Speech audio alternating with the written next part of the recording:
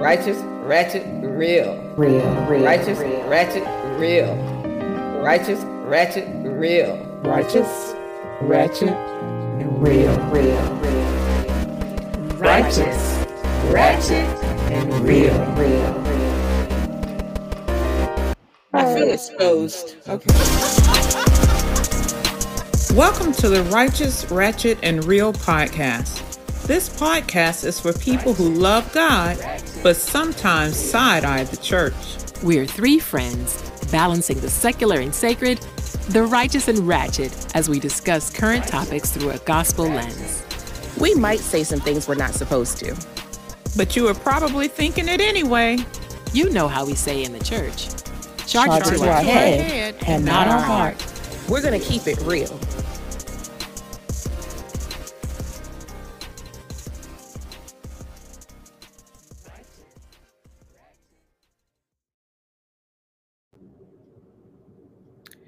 Good morning, good afternoon, good evening, good whatever time of day it is that you have tuned in to the Righteous, Ratchet, and Real podcast. We greet you.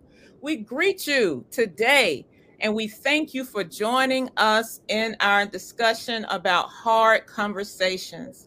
For this series, we have pulled back the covers on some of the messes that people in the church have made, huge messes, Lord help us. And we're having the hard conversations about them. On our last episode, we talked about why some have chosen to leave the church. But today we take a look at why some have stayed. I'll say for myself that I love the church. I love going. I love being present with my brothers and sisters in Christ.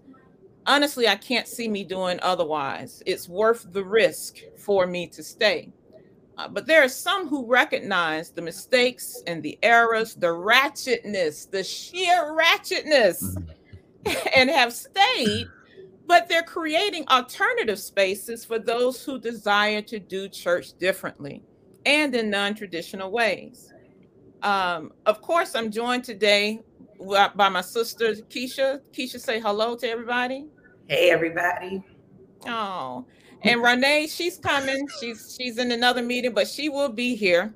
But we also have today with us Christian Smith. He is the founding pastor of the Faith Community and curator of Holy Smokes. He is a graduate of the Alabama A&M University. Yes. Yes, say that. And McAfee School of Theology. Yes. But if you see Christian, if you know him, he is always clean, and he owns P Squared Clothiers. He designs and makes suits and shoes and clothes with all the accessories and trimmings. The brother is bad, y'all. He is. He's an author, and his book is titled Breaking All the Rules, an Ancient Framework for Modern Faith. I'm so proud and honored to know this young brother and to watch him do what he does. And so I want to, of course, introduce to you all Christian Smith. So Christian, come into the room, tell us about yourself, what you do, and describe for us your faith journey. Welcome, my brother. Well, thank you for having me, Greta. It's good to be here with you, and Dr. T. Thank you for allowing me to be here with you too. As Greta mentioned, I am Christian A. Smith. Most people who encounter me these days know me for deconstructing harmful theology and building beloved community one cigar at a time with the Holy Smoke Cigars and Spirituality podcast community. So we have a good time over there. We smoke cigars, drink bourbon, cuss, talk about life, faith, and theology, and how much we love Jesus, or how much we have questions about Jesus, or how we're undecided about Jesus. Wherever you are in that spectrum, we just talk about it over at Holy Smokes. And when it comes to my faith journey, a lot of people want to know, how did you get to the point of Holy Smokes? Like, what led you here? And I'm a fifth generation Baptist preacher. My dad is a native of Greenville, Mississippi. My mom is from Central Texas. They got married after attending Bishop College in Dallas and raised me in California. So I was a city kid that grew up in a country house. And when I went away for college at Alabama A&M, I told my parents I wasn't coming back, and I did not. So I can I continued on and with my ministry and acknowledged my call to preach in 2007. And when I acknowledged my call to preach, my dad told me, son, a call to preach is a call to prepare. So make sure you put the time and the energy and the effort into learning and understanding and educating yourself. So I filed that at the time because I was currently working on an MBA. So I said, I'll come back to that later. Let me go ahead and do my corporate grind right now, and we'll figure that out later. And that's not how it worked out.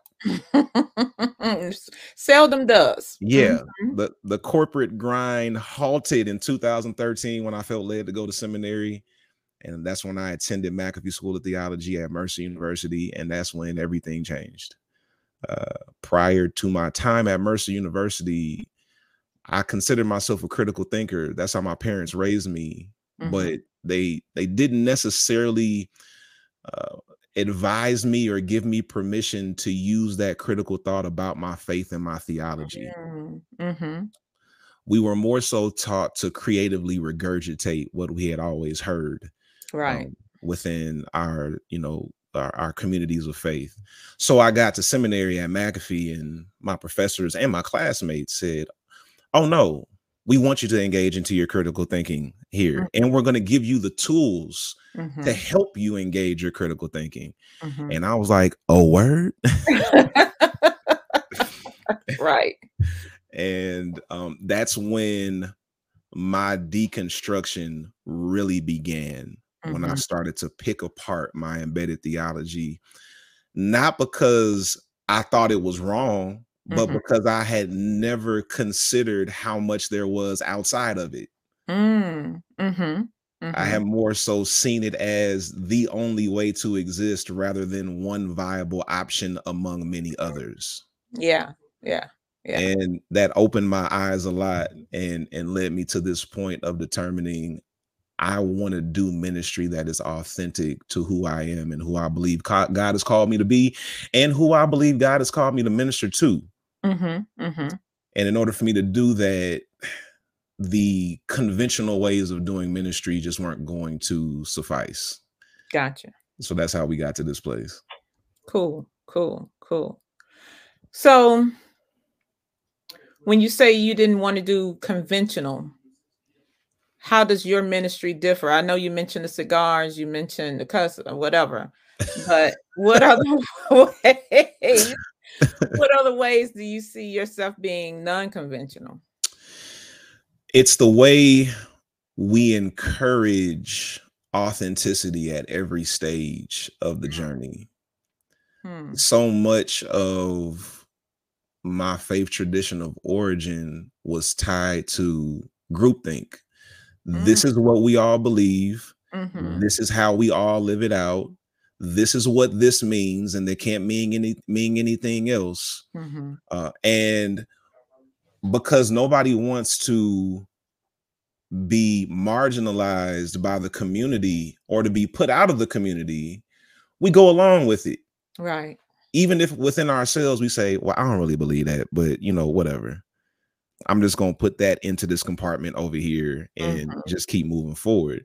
And now we live in this generation of people who are like, nah, I'm not compartmentalizing this stuff. Like, I'm not going to be a part of a ministry that I vehemently disagree with on a very serious matter.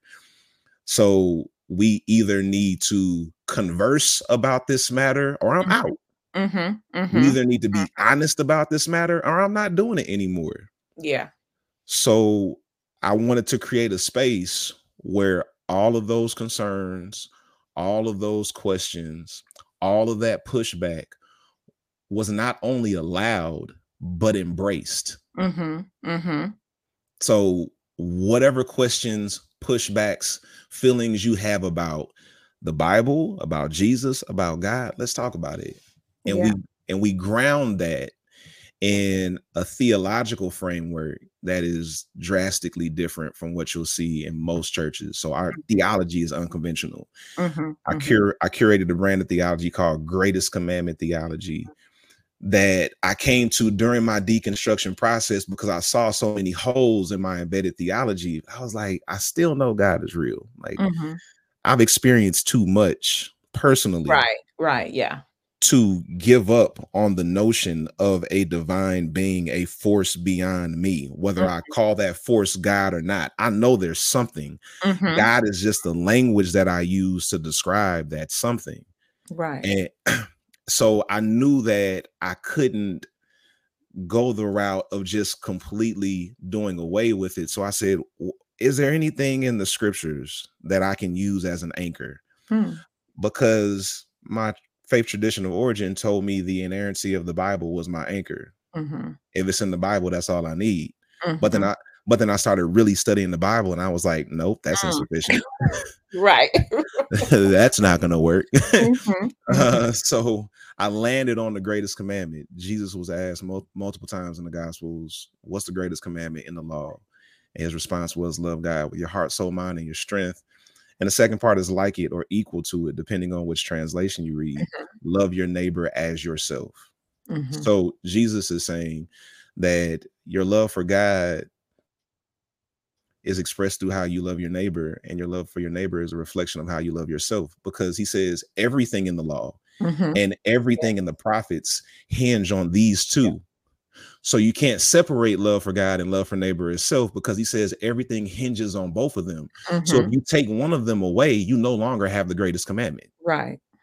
So a lot of people try to separate love for God and love for neighbor as self. And even worse, a lot of people try to remove the self part. Because the minute I tell people that loving yourself is at the core of the gospel of Jesus Christ, I get all types of pushback. Well, no, the Bible says you got to deny yourself. And therein lies the problem with the Bible and the inerrancy of the Bible being the foundation. Because, yeah, the Bible does say deny yourself, and it says love yourself. So how do we flesh that out? Right. So it's not just a cookie cutter way of doing church and theology, but we embrace the nuance that is life, the nuance that is theology and spirituality. Absolutely. You know, I thought about you the other day when you talked in terms of deconstructing faith. I was having a conversation, my husband and I were having a conversation with my son, and we were getting ready to go to church. He came out plain clothes. We dressed for church. And my husband's like, what you doing? You know, talking to my son, what you doing?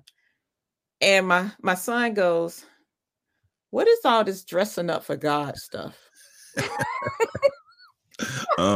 He said, is God going to hear my, and literally, is that going to make God hear my prayers more? Am I going to be more holy because I dressed up? And of course I wanted to punch him. You're 17, you ain't supposed to be thinking like that, and I really don't have an answer for you. And that was the gist of it. I really didn't, you know, I did, but I'm just amazed.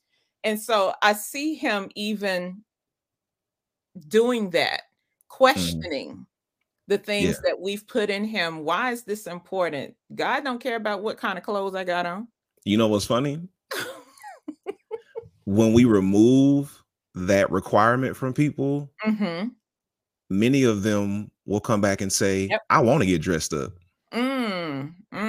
That's happening right now, because, you know, we don't have a dress code in my ministry. Like, come as you are, whatever that is. Now, I'm a clothier, so I wear custom suits because that's what I do for a living. Right. But it's not a reflection of what everybody else needs to do. But what I found recently is that there are members of my team and members in my church who are like, when we gonna dress up? I'm like, y'all dress up whenever y'all get ready. Right. Come as you are means if you feel comfortable dressed up, then come dressed up. If you feel comfortable in shorts and a t-shirt, come in shorts and a t-shirt. Right. Because community shouldn't be about everybody looking uniform unless that's what we all agree we want to do. And frequently that's not what we all agree we want to do. Exactly. Right. And like you said earlier, and even some of the things that you believe in, it's like, I really didn't care what the boy had on. I just wanted him to go. Yeah. You know, I'm whispering that because my husband's in the next room. But you know, what do you do with that? I'm just, let me move on. Keisha, you have anything before we move on to our next? I was just going to say that I think that struggle for uniformity is interesting to me because it feels like there's some sort of validity in our faith practice if we think the same, walk the same, look the same. And so the multi-generational aspect of church is where I think we find the biggest collision in that respect, because I feel like younger people are naturally forming their faith, and as they form their faith, questioning and pushback, especially when you're talking about kids getting ready for college, going to college. So some of the theological things that we've been teaching them in Sunday school that are absolute truths, then they have to say, this doesn't quite mesh with what I've learned in school. And so older people have a really hard time when you're talking about creation and you're like, oh, wait a minute, you're learning something different than God just, formed humanity, and you're pushing back with evolution and why it could be a real, aspect of what things are. And so creating space where we are open enough to have conversations and have people question, have people be honest, especially younger people, because if they feel like they don't have an honest space, then why show up? Right. They want to live in their authenticity and who they are and be able to question. And so I think in terms of why stay or how I've, kind of traverse that whole staying aspect is that I'm always creating space where I allow for open dialogue. Right. Because I'm okay with that. I'm okay with you pushing back. I'm okay with you deciding that, you don't believe in the model that, has been preached to you all these years. And for some reason, we take offense to that. Like it's, it's a pushback against us. And I'm like, it's not, it's okay.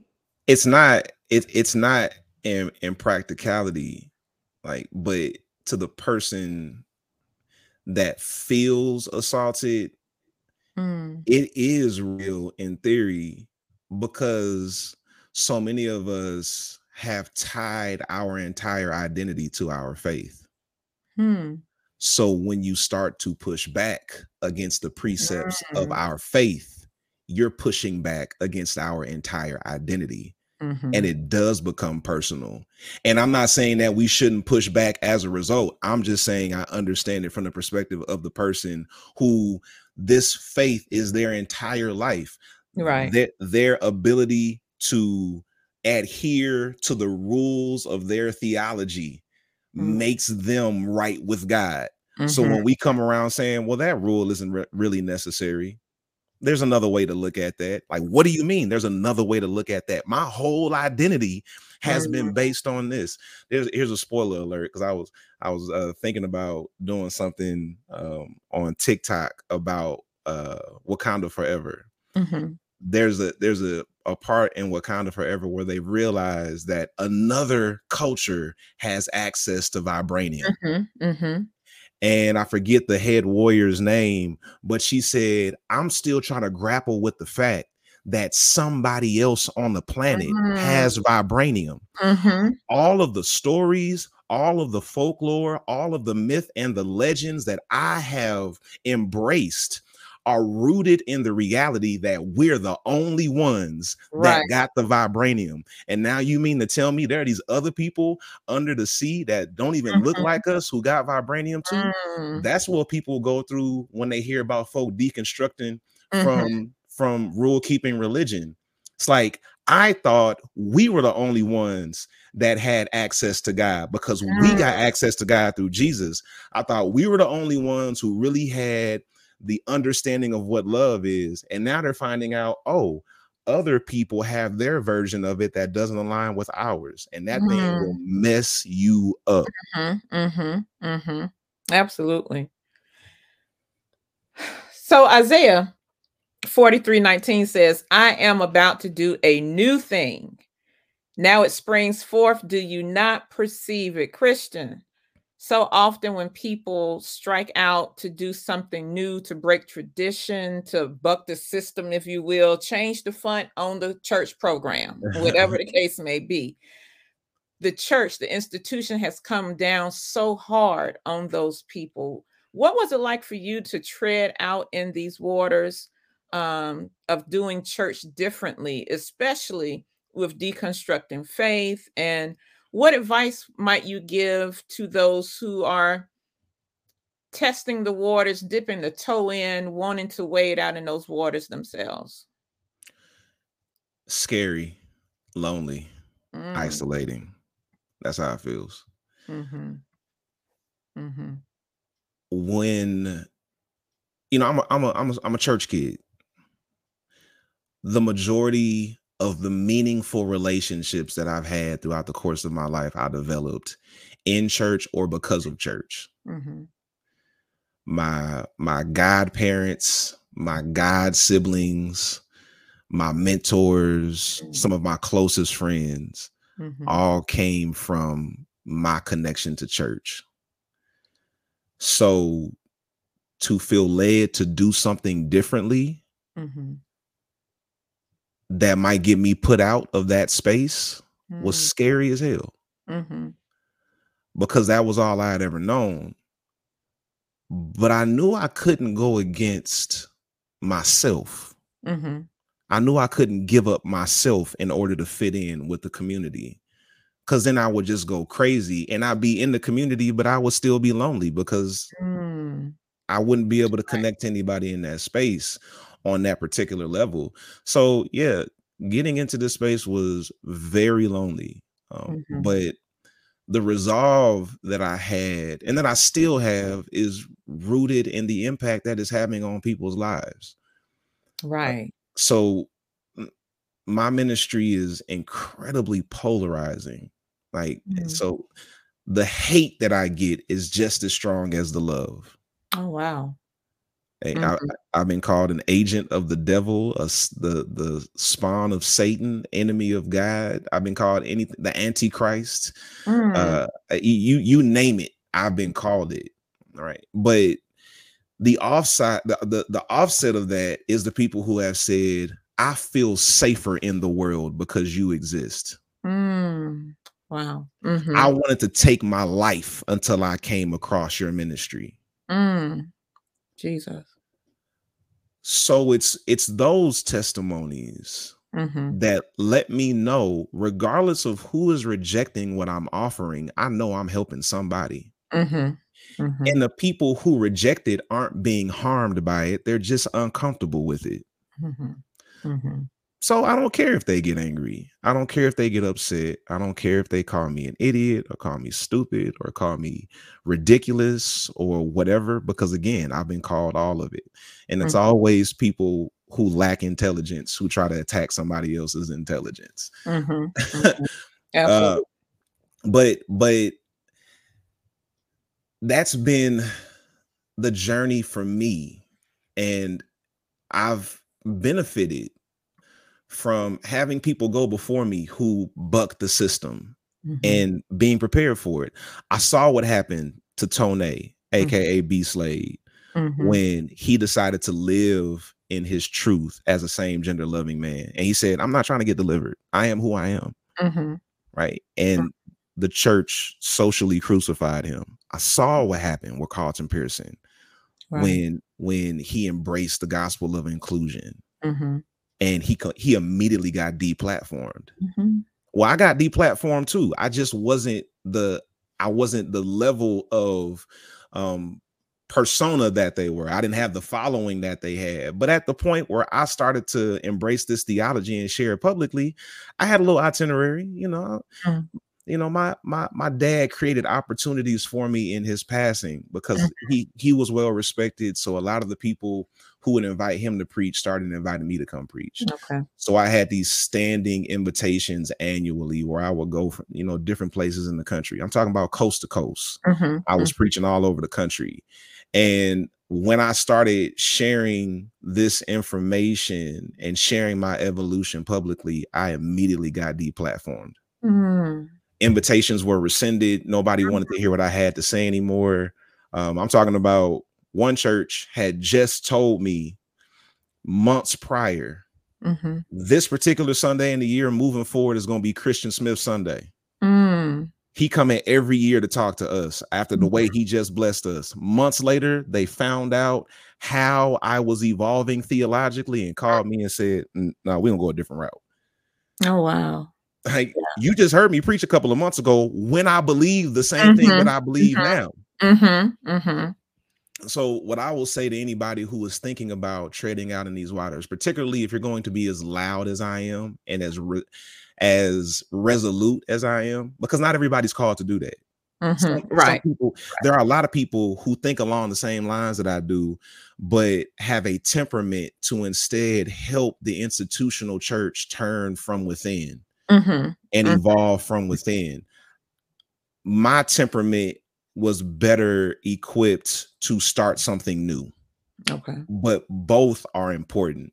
So if you're going to be as loud as I am in your deconstruction and your affirmation and your critique of what the church has been and how it can be better, understand you're more than likely going to get deplatformed. And that's important for most, if not all, Black preachers who come up in the Black church, because that's what it's about. We all looking to get platformed, and it's not a bad thing. There's a system of Black church, and what happens is when you impress the people who have the platform, they give you an opportunity on their platform. And if you perform well on the platform, you get to another platform until you have your own platform. So if you're trying to build something and there's nobody to platform you, you have to figure it out for yourself. And that is a huge challenge that anybody who goes into this space has to embrace until this space has its own sustainable platform that we can then open up to other people and help them to grow and build communities of their own, so that this type of ministry can spread and can impact lives in a beneficial way. So yeah, just got to give up the idea or the hope of being platformed if you go into this space, and consider it a blessing if you do, because it shouldn't be an expectation. You got to get it out the mud if you go this route. Well, brother, I will say that you definitely are creating those spaces. You mentioned Holy Smokes, of course, Faith Community, but I think your wife has can you tell us some more about the other spaces that you guys have created?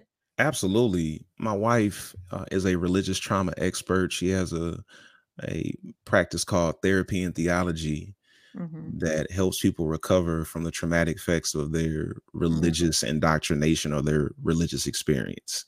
Wow. So religious trauma is a new field of study within the past, I don't know, couple decades, where people in the emotional and mental health field are starting to really take a look at the traumatic effects that people experience in church and because of church culture.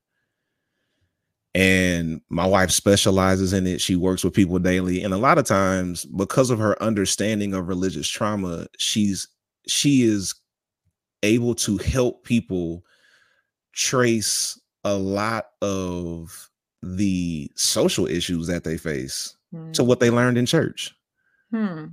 Like, because that's what a good therapist does, is they help you to backtrack into how you got to where you are, so you can understand how you got to where you are and know how to move forward healthily. So a lot of times people will come to her and they're not really think it's about religion, because she doesn't only do religious trauma. You know, therapy and theology is the niche, because it's something that not a lot of people know about, and people who do know about it, generally you don't get Black women practitioners in the space. But people will come to her for any number of things and will discover, oh, that's because of my theology. I don't get along with people because of my theology. I'm socially awkward because of my theology. I am really uncomfortable with sex because of my theology. I'm really uncomfortable meeting new people because of my theology. I mean, this is just what people go through. So therapy and theology is a necessary movement to help people deal with the emotional impact of rule keeping, high demand religion.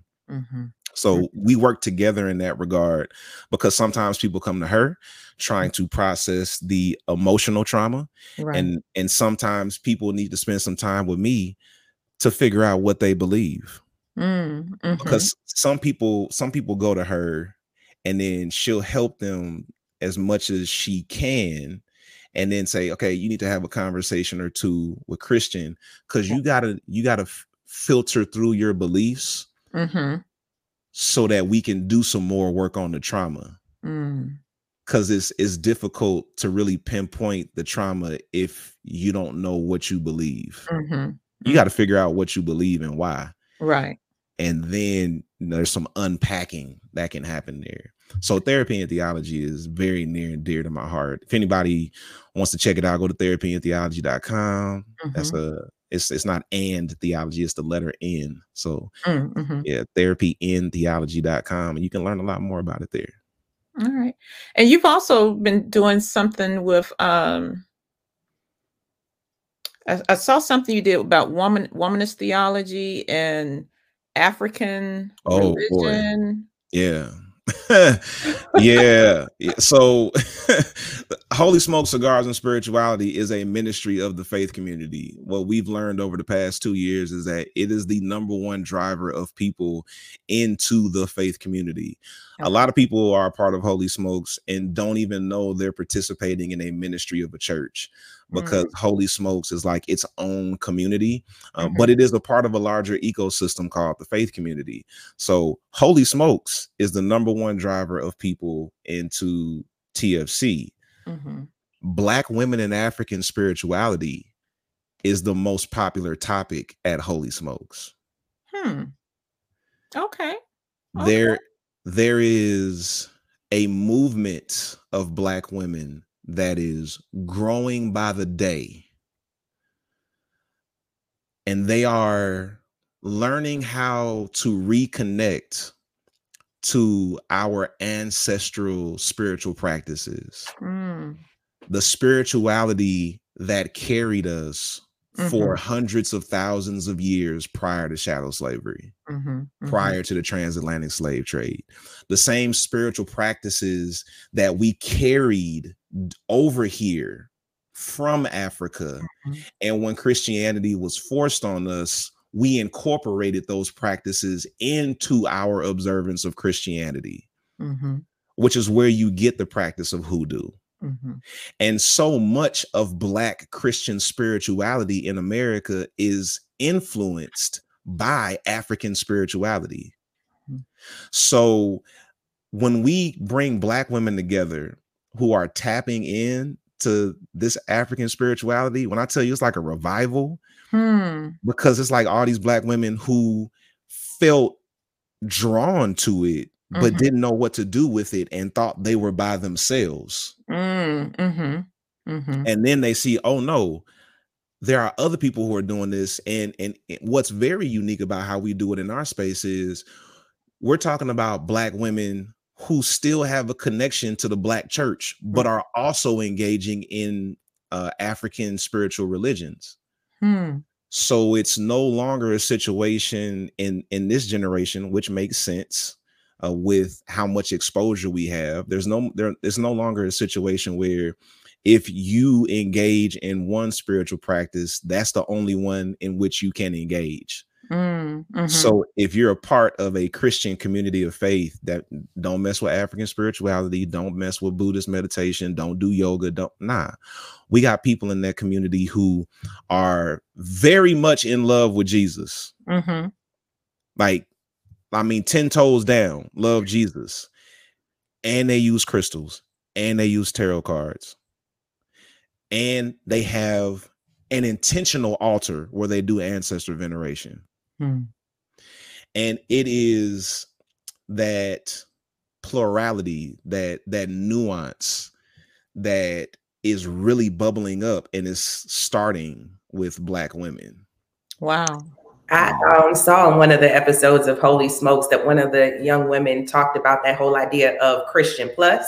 And I've never heard that term before, but then I looked at the unfit Christian and I was like, she also identifies in that way. And I think that it is a completely refreshing model to not have, like, my grandmother, I was like, we're West Indian. And so my grandmother is a strict 7-day Adventist. And so, you know, that idea of voodoo, hoodoo, all of that stuff, she's like, that's the devil. We don't mess with the devil. And so I never thought about the fact that I was like, we have the ability to tap back into those things.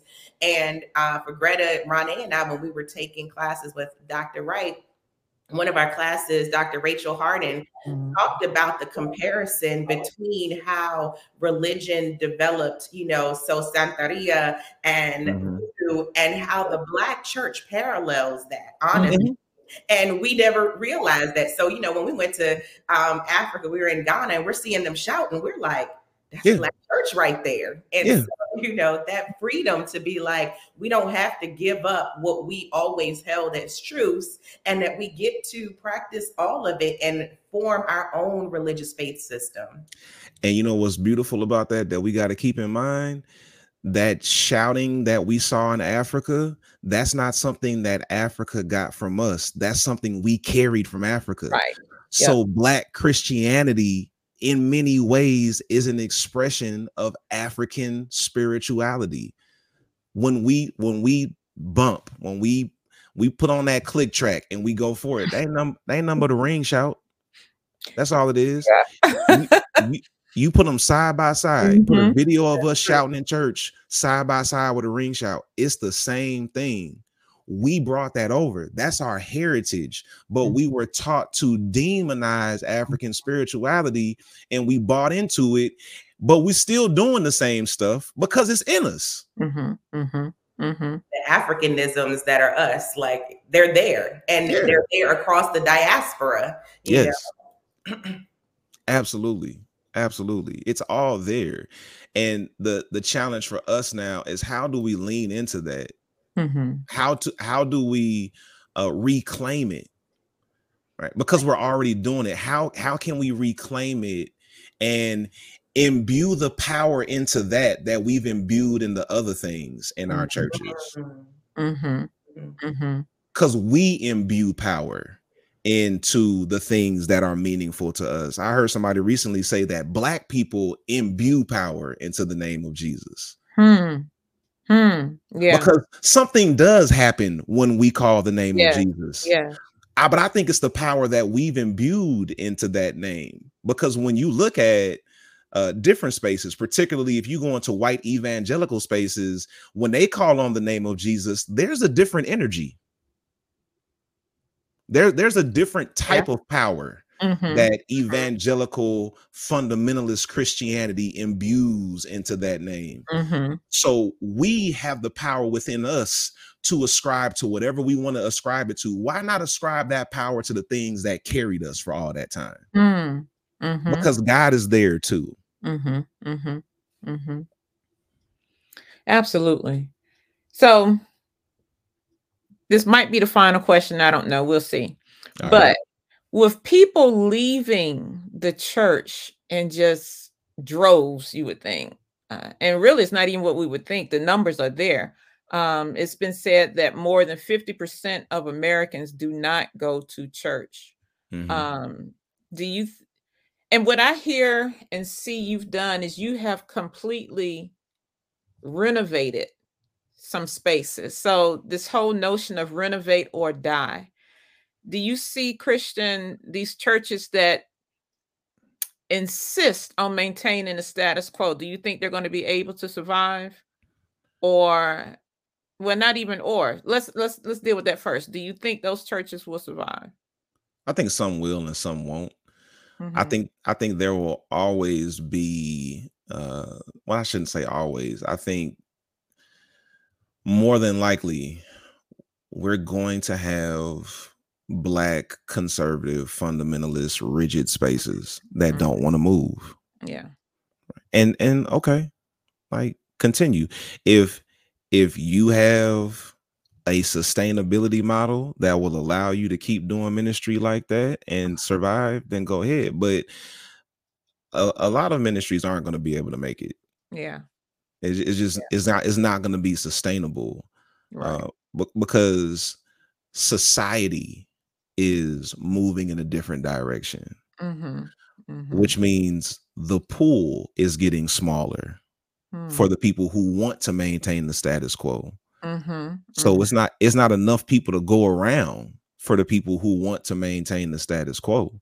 Because of course, all of that is tied to how do you sustain something. And if we're accustomed to having this large pool of people to pull from, to then tell how they need to be a part of our church and only our church, and all of the money that they give needs to come to our church. Well, there are less people now that can do that. So inevitably, some of these churches are going to die. Yeah. But the church will continue to exist.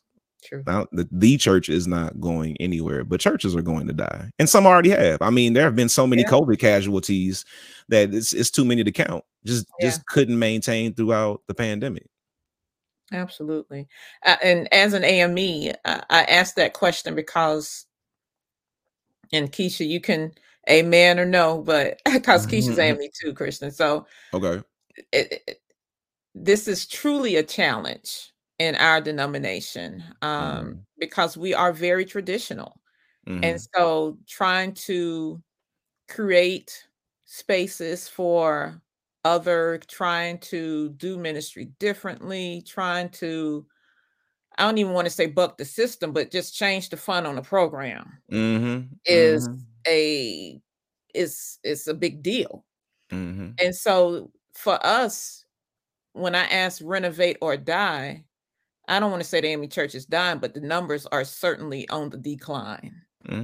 Yeah. So for us, we have to begin to explore doing something different, ministering to those who are not as traditional as we are. And that has been a challenge. It's been a topic of discussion even since before COVID, but we have not settled on, and not to say that there's a one size fit all. That's not what I'm saying at all. But just in general, it seems to be a real challenge for us to just do anything differently. Right.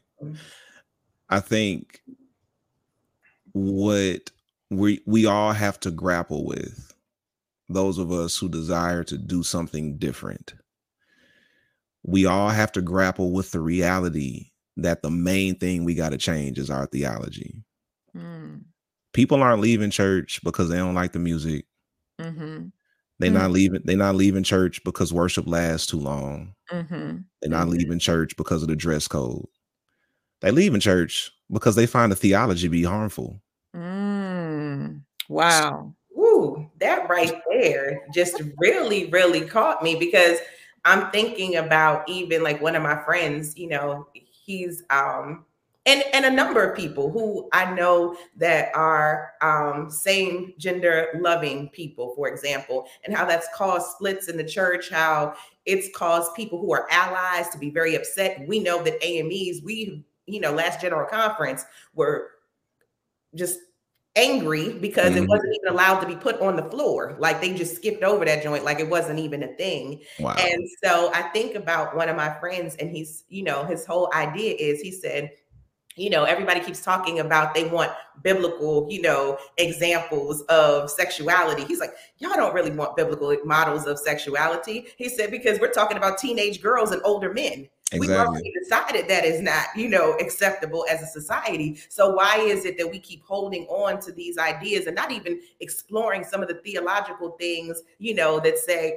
maybe that interpretation that they have been giving us all these years is not correct. And so that really hit me to think about, the fact that people are being harmed in church and we want them to sit there and to hear the harmful theology that does not affirm them as a person and does not affirm family members and all of these things. And we say, come Sunday after Sunday and hear you act like these people are terrible, and so just thinking about so many different layers of things, of theology, aspects of theology that we have been hearing that were not affirming us. And there was a generation where people sat there, but people are like, I'm good. I don't need to sit here and be berated, in order to just be part of a community. And so instead, people are creating alternative spaces and community, and they're like, I don't need this. Right. Yeah, absolutely. The people don't want to change much else, to be perfectly honest. Mhm. That's why Black people aren't leaving as fast, Mhm. because the culture is so strong. Mm. We want the music.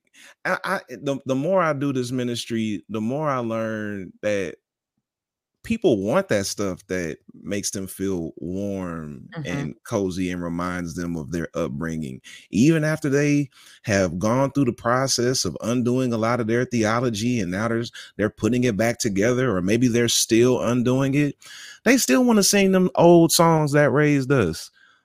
Like, if it had not been for the Lord on my side, where would I be? Right. Right? They still want to sing those songs. Mhm. They still want to hand clap. They still want to foot stomp. They still want to dance. They just don't want to do the harmful theology. And the way that we approach it in our space, and I believe that the number one thing that we have to address is our view of scripture. Mhm. So I start people there. You know, shout out to Danielle Thomas, the Unfit Christian. You mentioned her earlier, Dr. T. She's the one who originated the concept Christian Plus. And in my conversations with Danielle, when she's working with people, she starts them at the point of their sexuality.